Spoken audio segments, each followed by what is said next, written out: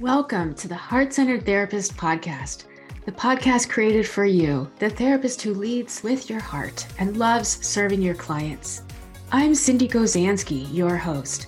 I know that being a heart-centered therapist is immensely rewarding and powerful and intensely challenging and difficult.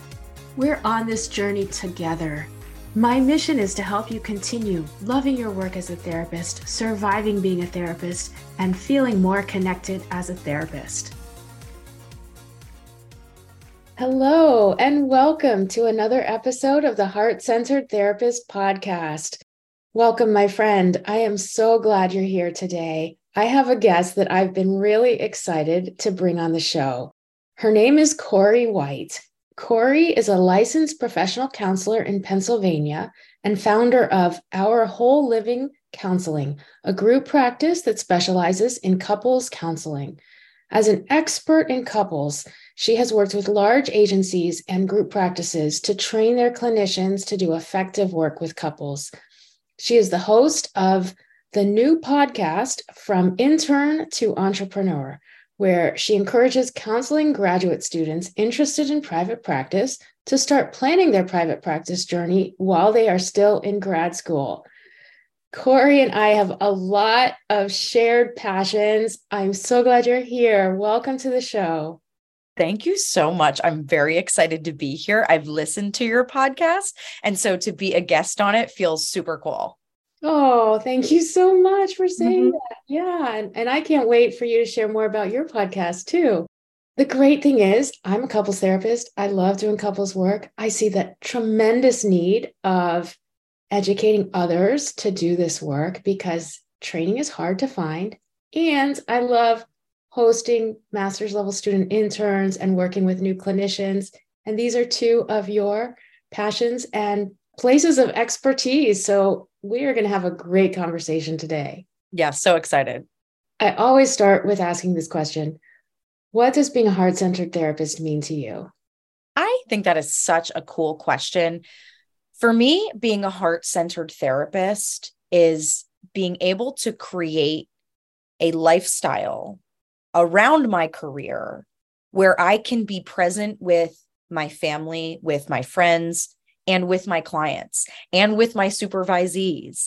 So really being able to create a life that includes me being a therapist and working in a clinical capacity that allows me to feel fulfilled and, not burn out, not stressing out about money, not worried about whether or not I can pay the rent for my practice or whether or not my mortgage is going to get paid. So having my life set up so that it is financially stable so I can show up in all of these areas of my life.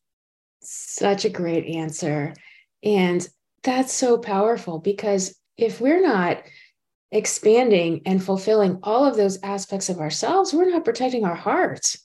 Absolutely. Absolutely. And I know that in graduate schools, professors are saying that that is important, but I don't know that they always know how to talk about how you actually make that happen or how you actually take care of yourself, because so much of our field is centered around doing work to help people, and therapists don't make money, and working in agencies that don't pay you anything and seeing 1 million clients a week, that they're just incongruent. They're incongruent thoughts. And so I really try to help people bridge that gap of, well, how do you actually make some of this stuff happen where you can be heart-centered, where you can be taking care of yourself?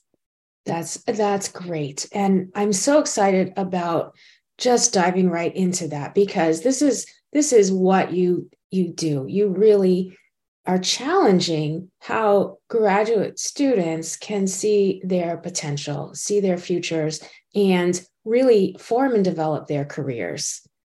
And so, I really like the way you said, you help new therapists find practical ways to start fabulous practices. Mm-hmm. Yeah. Yeah. So that kind of came from, while I encourage people to go into private practice, and I do think it is one of the best ways that you can support yourself as a therapist right now. Not the only way, but a really good option. I also recognize that there are a lot of messages out there that, oh, you'll just start your practice and you'll immediately be full and you'll make a lot of money and this will be great.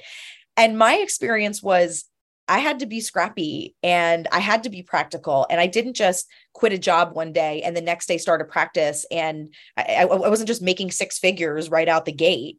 So I think it's really important in the way that I do work with people, especially since I focus on people that are earlier in their journeys as therapists and counselors and social workers, to be clear that you have to do it in a practical way in order to build a business mindset that is going to be fulfilling and also allow you to grow and scale in a way that you're not going to, get underwater quickly. So practical to me means just finding different ways that you can make things work with what you have and not put yourself in a worse position than you are currently in. Does that make sense? It does. It makes so much sense. And I love how you say you have to get scrappy and you have to be practical. And this is messy, right? Like the entrepreneurial journey. And I think so many therapists don't even realize that if they start a private practice, they are entrepreneurs, right? They are small business owners.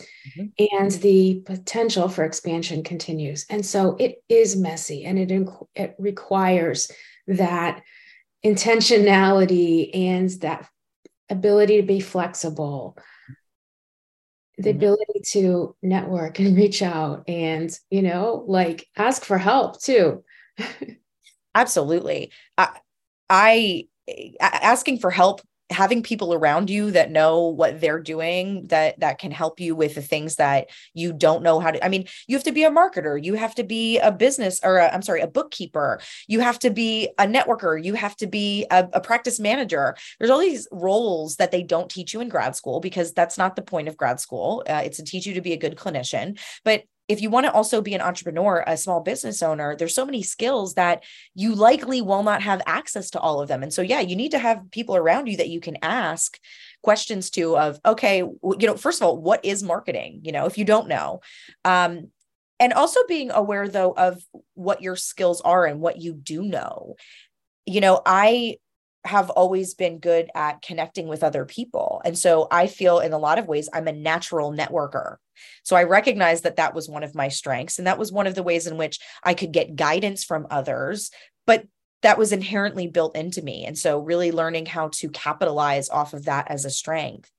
I actually have a business partner and she had a previous business. And so she knew how to do bookkeeping. And so she came into this, which was a perfect fit for me because I don't know anything about that. Right. And she came into this going, that was one of the ways in which she had something already built into her journey. So she didn't need to ask a lot of questions about that. She had to figure out the other gaps and holes that she needed to fill in. So, yeah. Yeah. Yeah. I really want us to hear more about your story because it's so powerful. And, just to kind of frame the episode, people can already get a feel of what we're going to be talking about, right? Like being a clinician, developing that strength, and then looking at business systems and money and challenging the messages or lack of messages that one gets in graduate school in terms of your career potential. And also taking care of yourself, like Corey so brilliantly talked about at the beginning, right? Because it's a big thing to do, to take care of your whole self in order to protect your heart and serve others. Mm-hmm. So two things, like you are hinting at messages you got in training you got in grad school. And then I know, because it says on your beautiful website, which we'll share, that you actually started your private practice as a pre-licensed clinician. Yeah. So let's talk about those things. Yeah, let me tell you the story. So when I came in to be a therapist I think I started my graduate program in my very late 20s. And when I graduated, then I was in my early 30s. So I was a bartender before that. So this was kind of a second career. And I knew that I made a lot of money as a bartender. I was a really good bartender. I was a hustler as a bartender. I knew going in to be a counselor that I was not going to want to work for somebody else, that I was probably going to be a hustler. And so I wanted to be into private practice. So I started listening during my graduate school to private practice podcasts. And I started learning things about that. I didn't think at that time, I didn't know in the state of Pennsylvania that I could be pre-licensed and have a practice, but I was trying to plan my journey at that point. At the same time, I was in a graduate program where nobody was talking about being in private practice. Nobody was talking about that as a career path. It's not like you couldn't do it. It just wasn't a part of what the professors were talking about as a soon career path. And so I didn't think it was a soon career path for me. And I didn't think I was allowed to ask anything about it. Yeah, exactly. And I met with a student intern just last week, right? So this is still happening. And she said, "Oh, I thought you had to work for an agency no matter what. Here in Maine, you can be a pre-licensed clinician if you're an LCPC and start a private practice or join a group practice." She didn't even know that. Mm-hmm. Yeah. Yeah. Yeah. And I think because it's really frowned upon by certain people, like I definitely have gotten a lot of eye rolling or side eye or from clinicians who have maybe been in the field for a while who don't think that you should do that. I have a whole, I can get into some reasons in which why I think that it is appropriate, but because other clinicians are talking about it, most people don't know, and you can't do it in every state. So it's not a broad thing across the United States. You can do that. It just happened to be in the state of Pennsylvania that you could. And I didn't know that actually until about a year after I graduated from my master's program. Wow. So I ended up taking a job with my internship site that internship site taught me a lot. But when they told me, when they offered me the job and they told me what the pay was, I mean, my heart sank. And I was like, I am never going to be able to make a living as a therapist. I went home and I told my husband, I was like, just so you're clear, I'm going to be a bartender forever because this is what people are paying. Right. And he was like, okay, calm down. Like, and so I ended up taking the job. I had to work 2 jobs. So I still worked in a restaurant at that point. So I was basically working like part-ish to fullish time. I was working like 18 hours a week at my therapy job. And then I was working like 25 hours a week at my restaurant job. And so I was super getting to burnt out of just like, I don't have time for myself. And then somewhere along the way, I was reading something or listening something. I can't remember where it sparked, but I was like, wait a minute. In the state of Pennsylvania, I'm allowed to have a private practice before I'm licensed. And so that sort of sparked for me, I need to leave here then and do that. And I knew it was super important for me to do it the right way. So I didn't go into it like, oh yeah, I can just do this. I don't have to worry about anything. I was very aware that I wanted to do it in a smart way, in an ethical way, in a way in which I was still able to be supervised at the level at which I needed to be supervised at that point. And so I went and I did a lot of research on local supervisors, LPC supervisors, and who was doing it and who was good at it. And I put out a bunch of emails that was really clearly stating, listen, I am a pre-licensed professional in this state and I want to start a private practice and I'm looking for a supervisor who will supervise me and be okay with that. And so I did find an awesome supervisor who was like, yeah, all right, let's do it. And it was amazing. And I got the best supervision, mostly clinical, but then also I was able to incorporate some of the struggles I was having. So it was not business advice. I found all of that information on my own, but it was somebody who was willing to take a little bit of a risk and say, all right, let's see what happens here. Let's see what transference is like when you're the owner of the business and the client is knows that and what that's like for you. So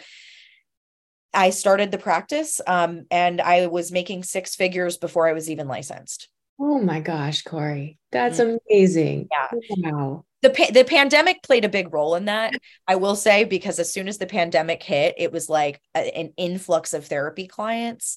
And it did take me longer to get licensed than most people. I think that it took me almost 4 years to get licensed because when I stopped my job and went to started my private practice, I didn't start the private practice with a full practice. I started it with like 2 clients.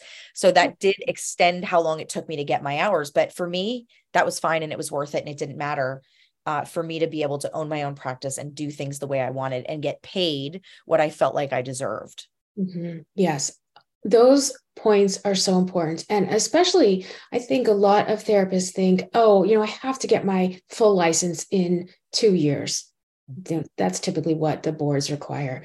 Yeah. And especially in private practice, if you're in an agency and your like butt is in the chair for 8 hours a day, you're going to get those hours and it can be pretty straightforward.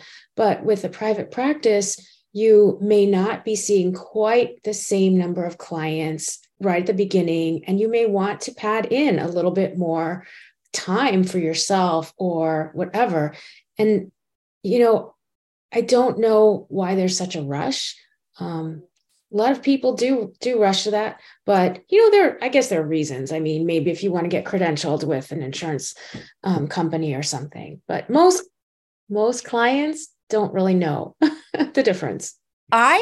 Yeah, that's really funny that you say that. So I always disclose, right? You have to disclose that you're pre-licensed. So verbally, I would say it. It was in my paperwork so people signed things, and I still had a couple people so when I got licensed, I raised my rate, right? So I have conversations with my clients face to face every time that I raise my rate. And so at this time I had a conversation. I said, listen, I'm licensed now. And so I'm raising my rate to, I think it was 130 is what I raised it to at that point. And I had some clients that go, I had no idea you weren't licensed. And it's like yes, they did. I said it to them. They signed the paperwork, but it didn't matter to them. So they didn't care. Doesn't matter. And for the Yeah. listener, like that is so important. Your Yeah. clients just want you to be able to help them. Yeah. They don't really care about the letters after your name. Don't care about your stats. Most of them don't. And partly because they don't understand it. And also, I mean, it's hard for me to understand sometimes when I go, okay, you need this. Like there's so many questions that I get from my community of graduate students and pre-licensed professionals around the licensure process. It's like, if it's that hard for us to understand as professionals, my client has no idea what licensure means. And so that also helps, I think, with imposter syndrome. I work with a lot of, younger clinicians who are like, oh my God, it's like, they know that it's like, they think that that there's a sign on their head that says like, I'm not that experienced or I'm not licensed. Like if you're doing good therapy work, your client doesn't know or care. Yes. Rewind that part. It's so great, Corey. If you're doing good client work, your client is happy, and we have enough to deal with our own, beating ourselves up and imposter syndrome and self-confidence. So just like, let that go. Yes, absolutely. Absolutely. And I also want to add that, or when we were earlier in our career, we're surrounded by some of the smartest people in our field. So we still have access to our professors. If I graduated last year, it's like my professors still know me. I can reach out to them if I need something. You have to have a supervisor if you're pre-licensed in Pennsylvania anyway. I assume that's true for all states, right? So you have access to someone who has been in the field. So when we might not have the direct experience for certain problems or issues or whatever, but we have access to the people who know the answers to the questions. And so that is so valuable. And I think we forget that sometimes. Right. And just like you shared, finding an amazing supervisor that was willing to work with you as you launched your private practice. And it sounds like they really helped you launch too into that new world. And it's really important to know what you're looking for, whether you're looking for an internship site or your next career site or starting a private practice. And you want a supervisor who is going to be able to support you and give you the consultation and supervision you need. Yeah. And to that point, I want to bring something up for people that are listening that might be thinking about making the leap to private practice while they're still pre-licensed. If you can do it in your state, definitely check your state rules. But for people that are listening to this, you will then have to pay a supervisor. At that point, you're paying for someone to provide you with a service. And so you should be interviewing these people.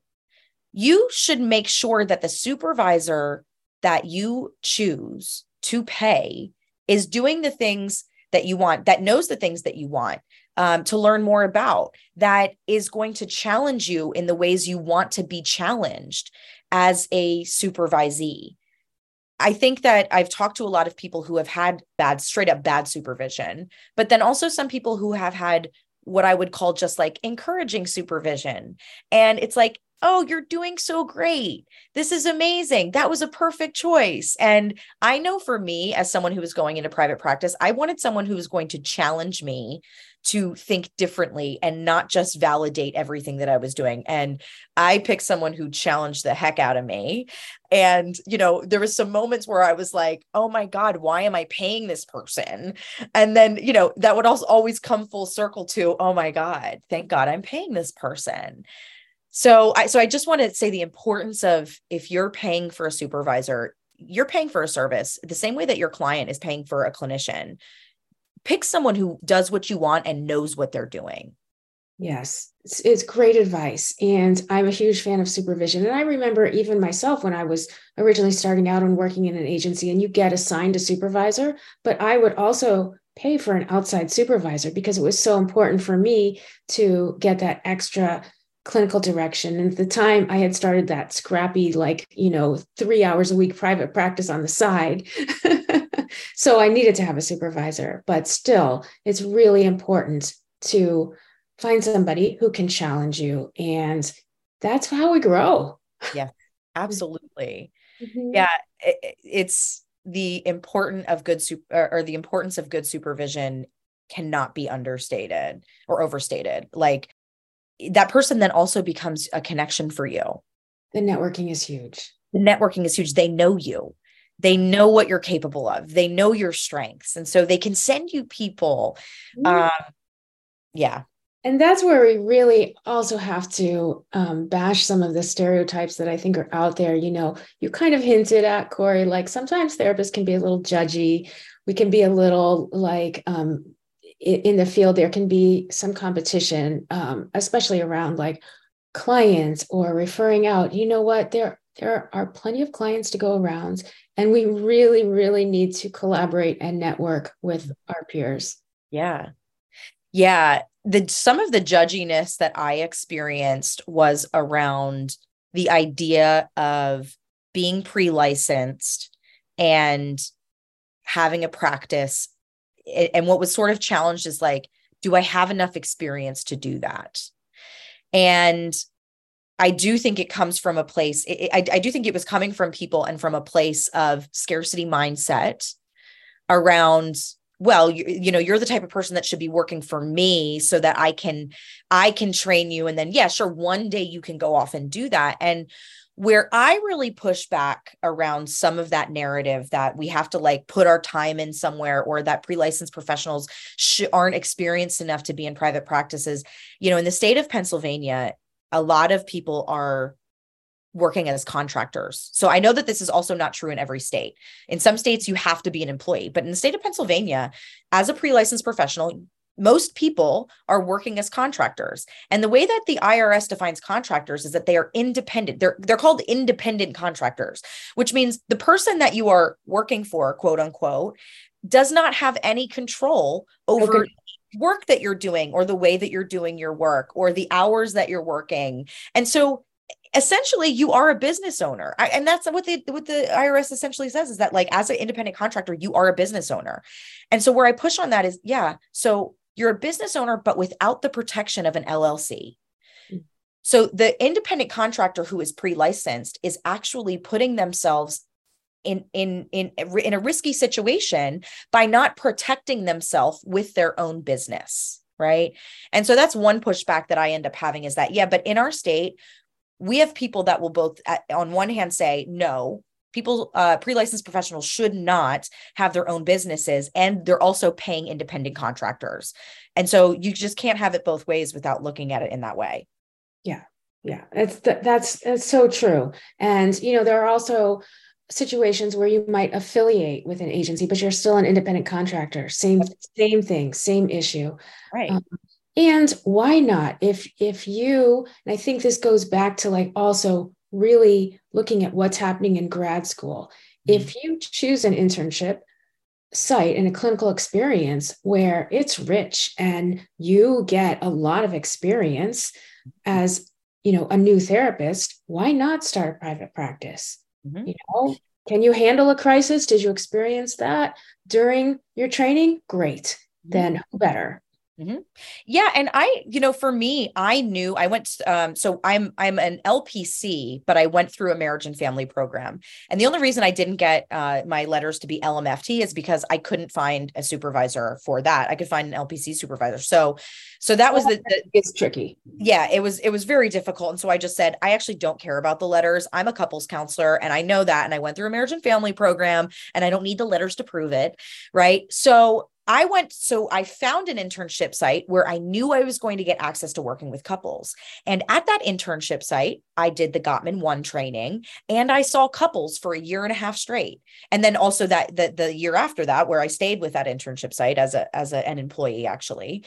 And so from my perspective, I was like, I have 2.5 years of seeing couples. Why does someone else have to pay me to do that? I have this experience. And people loved working with me. And I found couples that would come and see me and didn't care if I was pre-licensed. So I think in that way, to be a couples counselor, I had the experience in that I needed to effectively be a couples counselor. Yes, that's so I've never beautiful. worked with clients who have severe psychotic diagnoses, right? But that's not the people that I'm working with. And I learned enough that those people, here's how I refer to them. Here's where I refer them to, right? I'm never going to do that kind of work. I just need to know the right people, that if those people come to me, where I can send them to get the care that they need, for the people who did their internship sites at places that handle that problem. Yes, it comes down to really knowing yourself, Corey, to knowing who you want to work with, who your ideal client is, that niche, and then also that gives you the confidence. You develop so much self-confidence from your work as a student, and then that just you carried that with you. And I think that's really important. Sometimes that gets missed, Mhm. especially if you land in, your next work situation that doesn't allow you to continue to like build that confidence. Yeah. So I'd love to know also, like, when did you know you were really successful as a therapist? Mhm. Yeah, that's a really interesting question. think think I would have to say it depends on what kind of success. But I guess the broad answer would be some of the first times where I got referrals from current clients. Oh, So when I get someone and they go, yeah, so and so sees you and they said that you're amazing. And so here I am, is right. where I I'm love like, that. you guys are sending me your friends. Like, you really like me. I'm doing good work with you. Right. So that's definitely what, and to this day, when that happens, I'm like, well, okay, cool. We're doing good work. Because especially working with couples, I'm sure that you know this. Sometimes a couple will leave your office and you're like, what am I doing? Or is this even helping? This happened to me recently, where I had a couple walk out and I just stared at the wall and I was like, okay, there's a part of me that knows this is part of the process, and there's a part of me that knows that this is part of just where they're at, but there's a part of me that's like, what am I doing? And so when I get people that's and this particular couple that I'm thinking of does speak very highly of me, and still and refers people to me of their friends and their circles. And so those are the moments where I go, I'm doing it right. I'm doing Yeah. something right. And there's so much joy in that. It really came through. And I know the listener can't see you, but your smile is huge. And I want us all to be able to take that in, right? That's such a great stepping stone when somebody, a current client refers somebody to you, refers their friend or somebody to you. That's great. Yeah. And Corey and I made a promise that we're going to do another couples episode because everything Yes. you just said, 100%. And I could share from this week, even couples Yeah. experiences. So Right. and we need to hear more of that because that's something that's really missing out there is working with couples, sharing that experience, having some deeper collaboration around the experience. It's so Yes. important. We are changing worlds and families when we work with couples, and it's really super important. So I don't And want to get everybody's in a relation, like everybody's in some type of relationship, whether it's a romantic relationship, like everybody has a relationship to somebody else. And so it's a universal experience. Um, And some people are terrified to do that work. And I don't think they should be.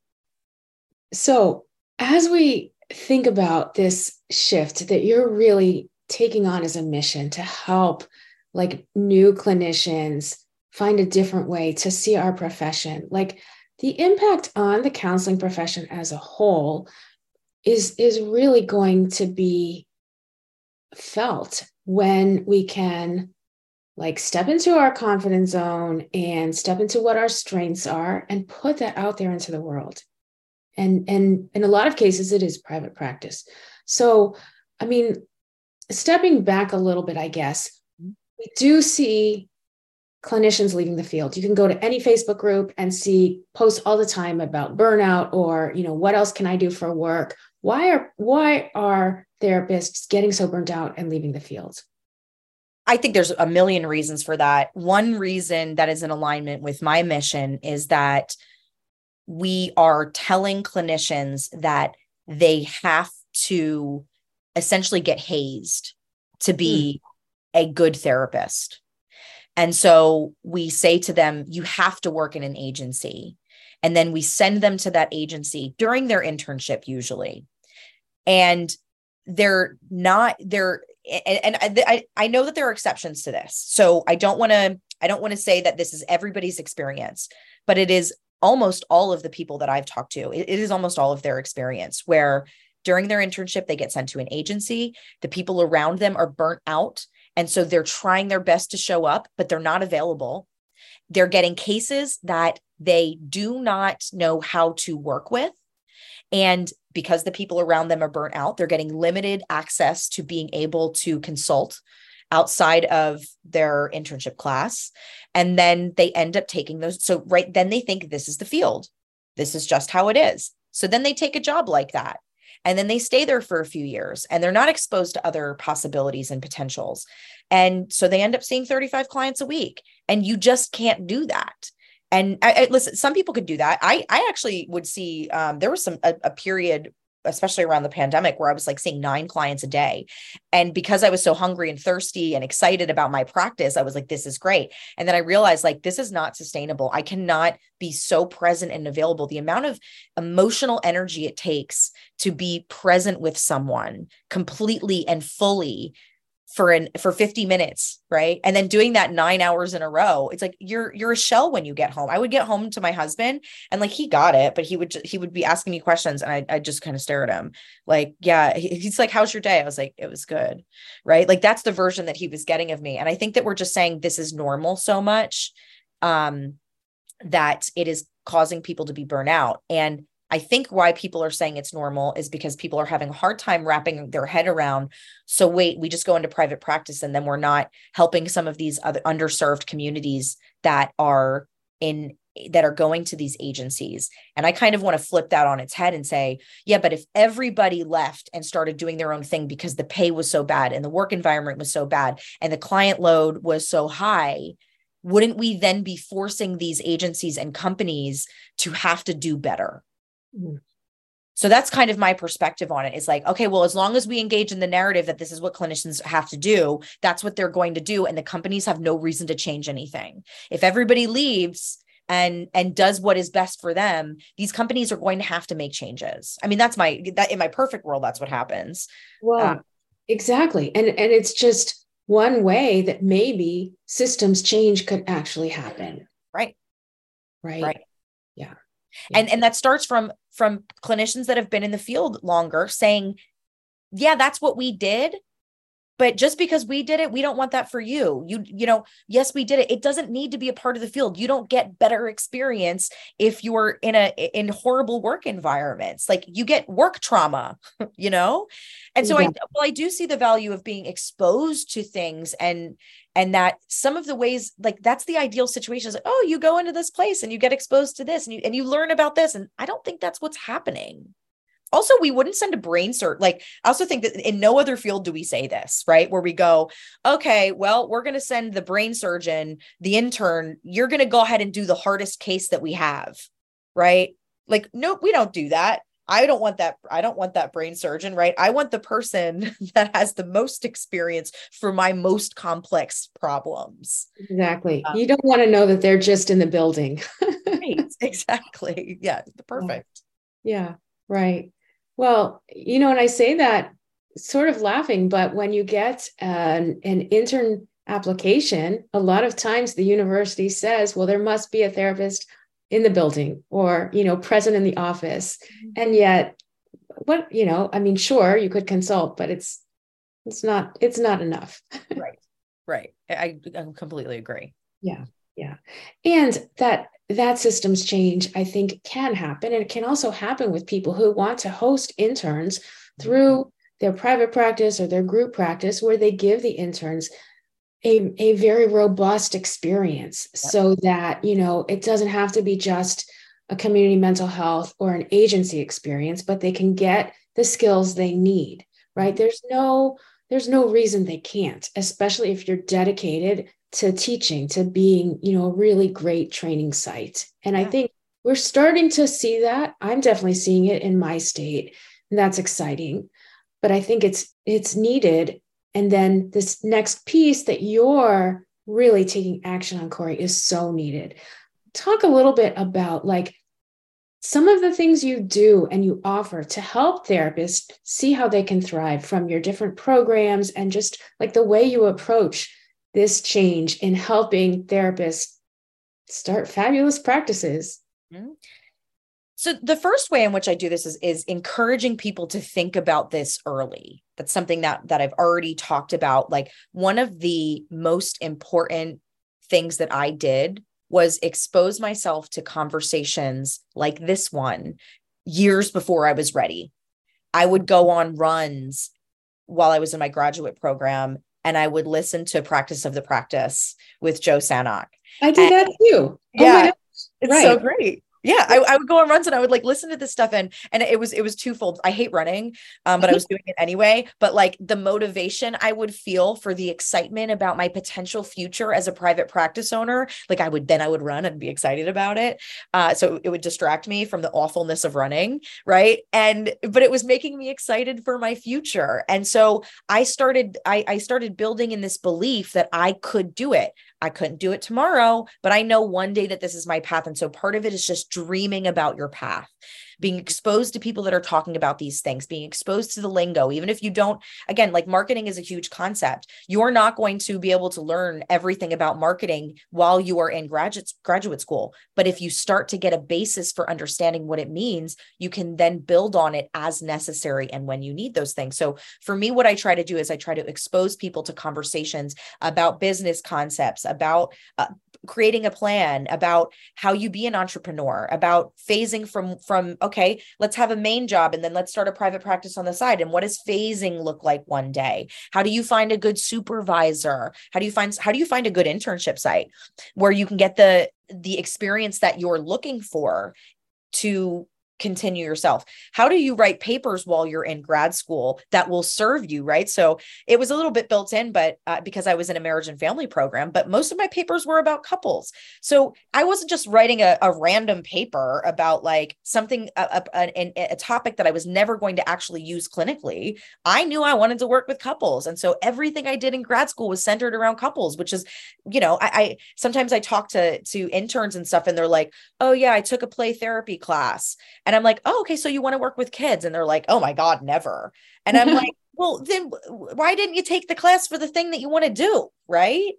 So that's really what I'm trying to encourage. I have a Facebook group from Intern to Entrepreneur where that's part of the stuff that comes up. My podcast is going to be around exposing people to conversations like this so that they can start to plant seeds and then one day they'll be able to water them. So I hope that answered your question. That was a lot. It does. It's so beautiful. And, I think we both share that too. I love the story about, listening early on as students to podcasts in the counseling field. I did the very same thing, but I also think that's why both of us are passionate about being podcasters for therapists. Oh yeah. It helped us, right? It helped us and we want to give back. And, 100% just think that it's like, it's so important and what a great medium to learn. Yes. Another way I would used to listen to podcasts was on my way to grad school. So I went to an in-person program, and depending on traffic, it would take me anywhere from 25 to 45 minutes to get to my school. And I would listen to podcasts on the way there because that was like hours out of my week that I was in the car, and it was getting me excited for class then too, so yeah. Exactly. I did the same thing. Right. And gosh, I remember it's so funny because I always say this, but one of my favorite podcasts, it's not around anymore, but it was called the Australian Counseling Podcast. And it was amazing. And that's one of the reasons I started this, because I loved that and I learned so much. Yeah. And so I think it's just really important to know what you can do to add this intentionality into your life, to keep dreaming, to keep your focus, to keep that like goal. You're very big on goals, Corey, to keep those goals focused and central. Yes. Yeah, I love goals and I love goal setting. And even though the reality is like, I'm not always the best person on doing the daily things or ticking the things off, right? But like, because I have these goals that I know that I'm working toward, I tend to make decisions based off of getting there. And if I didn't have a goal of having a private practice while I was 1 year into grad school, I don't know that I would have the private practice that I have right now. I don't know that, I've wanted a podcast for years. If that wasn't a goal of mine, I don't know that I would be launching this podcast right now. So I'm very big on planting these seeds, creating these goals that might not be able to happen in this moment, but it's in my sphere. And I love facilitating conversations for people about that. Like, plant some seeds now, see what grows. Not all of my ideas have come to fruition, but most of them that I've been intentional about have. Yes. Yes. Some of our ideas, we just have to like push them down a little bit, and then they'll come up a little bit later. Right. Right. But they're Exactly. still like glimmering down there. Yep. I love that. 100%. They're still little seedlings that are waiting for their chance to bloom. Yes. Yes. So, I mean, I don't know if there was anything like missing for you. So when you were just starting out as a therapist, like, and if you could go back, is there anything that you would tell yourself, or did you like really have your direction kind of set? I don't know that I would go back to say anything different or tell myself, because part of my story has turned into my mission. Mhm. And, I think at one point I might have said, I would go back and tell myself that you can start a private practice the second you get out of grad school. And I don't think that anymore, because the fact that I didn't know that did put a pause, right? So for some people, depending on your past experience around business or it's, we actually had an intern who just graduated who had actually been in the field for 15 years. 15 years and is just getting her master's now. And so like, does she really need to wait a couple years before she can have her own private practice? Like, why? She's been in the field longer than I have. So for some people, it will be more appropriate that, yeah, the second you graduate, you might feel ready to do that. I think looking back, that year that I didn't have the private practice, but was still pre-licensed, was really important to me. So I don't advocate I'm not advocating for everybody, start your private practice the second that you graduate.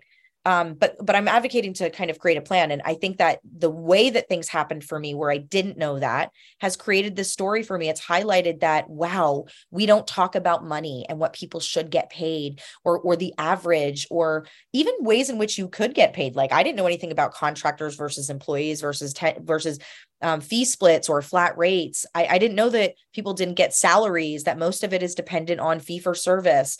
People listening to this might not even know what I'm talking about if you're still pre-licensed, right?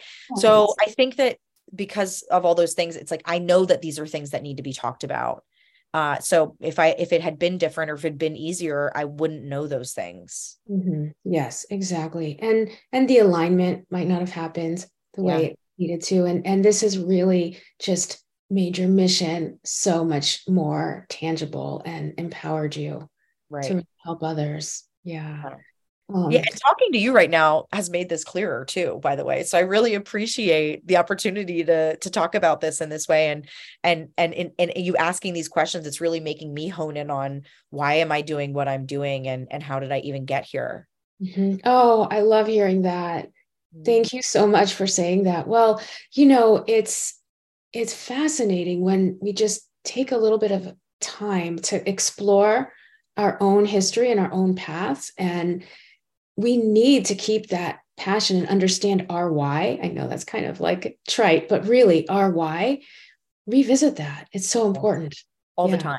And so in your current situation, then you're helping new clinicians and you're talking to interns about these things, business systems, finance, like opportunities that are there, helping them figure out, well, they're mostly working with couples, I guess, since that's your practice, but really helping them figure out like who they want to serve, what they want to do, and how they can do it, like practical systems. Mm-hmm. So I have a bit of a boundary between the work that I'm doing with From Intern to Entrepreneur and the work that I'm doing with interns, in Okay. that I don't want to create a dual role for myself in being their mentor in both of those ways. And so they know that I do some of this. They obviously know that I started a practice. But when I have the interns, I'm more focused on, I am getting them these skills, right? We talk about niching. We talk about the people that they want to serve. We talk about the people that they work best with. But I'm really focused on my supervising role with the interns in helping them hone their clinical skills. When I take on supervisees for licensure, that's when it starts to blend a bit more and they have a little bit more access to me in a ways in which I've grown a business, built a business, how they can create their own business if that's what they end up wanting to do. But I have found that for me to give the experience, because when when the interns are finding me, they're not finding me because of this From Intern to Entrepreneur. They're finding me because they saw my practice, right? And so I try to stay more in a clinical role while also blending some of these other professional skills, if that makes sense. And then the people that find me from intern to entrepreneur are people that have found me because they're searching for that. So I guess what I'm saying is I don't push that on my interns. They might not want a private practice. And actually, one of my best interns, I think at the beginning I was, and he was just like, I don't think I want that. And I'm like, oh, okay. Like, so separating that a bit. Yes, yes. That's so important. Two things. One, for the listener, if you are a clinician looking, for a supervisor toward supervision, ask those things that Corey was just talking about, right? Like you want the clinical piece. Will they also be willing to talk to you about some of the other, the entrepreneurial pieces and, or are they only straight clinician or whatever? So you want to have a really good match that way. And again, interview them. That's so important. But also going back to our hearts, right? It's a lifestyle. Maybe private practice is going to be right for you 10 years down the road. Right. And right now, being part of a group practice could be perfect because that will, protect your heart and give you time with your family and take away administrative duties and all of that. And so again, it's that shift in our systems for the field, right? That we don't have to burn out. We can find a way to do this work that's going to allow us to thrive in different capacities. Yeah. Not everybody needs to go into private practice to be able to fulfill their heart. And so I would also say that right now, people who are looking for a job in the therapy space have a huge advantage. And they need to know that because you go on some of these therapy Facebook things and people are like, I can't find any employees. I can't find any new therapists. And that's because a lot of therapists that are really driven in that way are going into their own private practice. So someone looking for a job can ask questions about money, can make demands, right? Because if they don't like what they're hearing, they're going to go find someone else. And so I want to encourage people that like, if you interview somewhere, do not take the first offer if it does not feel in alignment. And I just think that people looking for jobs really need to know that because they can leverage that. Absolutely. It's so true. It's your market. There are plenty of clients out there. There are actually plenty of jobs out there for therapists too. There's so many jobs. Yes, that's beautiful, beautiful advice. So, oh my goodness. I mean, who wouldn't want to work with you, Corey, on any level through your coaching programs, your workshops? I want to Thank you so much for being here and really acknowledge your passion and how you are making a huge difference in this field that we love, and we want to stay loving our jobs and our work as therapists. We want to stay loving it. And you're really making it possible for therapists to see a way that they can thrive and continue to serve and to do what they do. Yeah.